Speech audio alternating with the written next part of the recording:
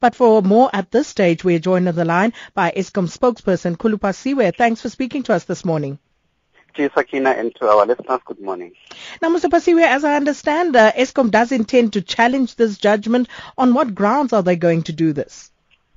Well, Sakina, our legal team is currently busy going through the document, the court ruling, and once they are done with it, then they will be able to give us information as to what the basis of us challenging this is. But I can safely say to you that one of the options that we are currently considering is to take this matter to the Constitutional Court. You'll remember that before the SCA, which is the one in Bloemfontein, the Supreme Court in Bloemfontein, make its ruling, there was another court here in Johannesburg which had ruled in our favor. So we believe that since you now have some kind of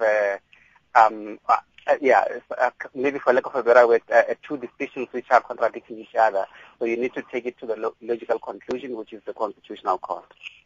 So in your understanding, where do you think the controversy actually arises from in this tender process? What was the problem?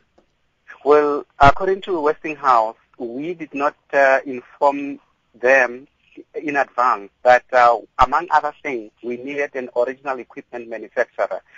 So you'll remember that the Kupe Power Station was built by Areva over 30 years ago. So when we need to replace some of the steam generators there.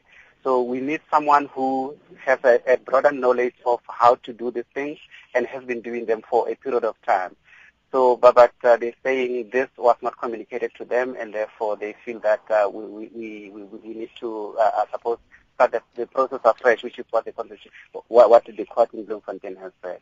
Indeed. But given that this tender process, had gone on for quite a while, cancelling this tender process and re-advertising it, is that an option at this stage?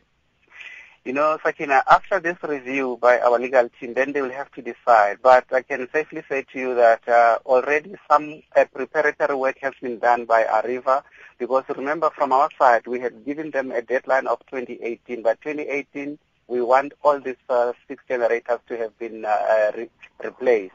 So already they had begun some of the processes before they could gradually begin to replace those generators. So after this studying of the court case, then our team will be able to advise us as to what is possible. They might decide to abide by the court ruling, but one of the options that we are seriously considering is to take it to the Constitutional Court. But is Eskom open to the idea of starting this process from scratch if it does become necessary? Sakina, because we are a law-abiding company, if ultimately our legal team advises us to start the process afresh, I suppose we will do so. But the challenge for us, though, is that we are now seriously under pressure. If we're going to start this process afresh, we're going to be seriously under pressure, because 2018 might look like it's 3 years away, but it's actually very soon, because you need to do certain things before you start switching off some of these machines so that you can do the replacement of those steam generators.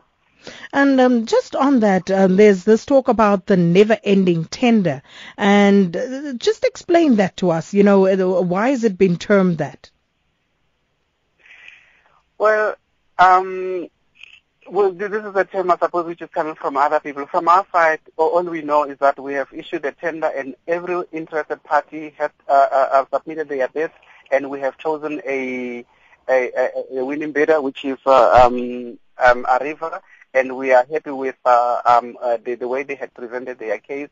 And because we have done work with them anyway over the last 30 years, then we feel that they are best suited to do the job for us.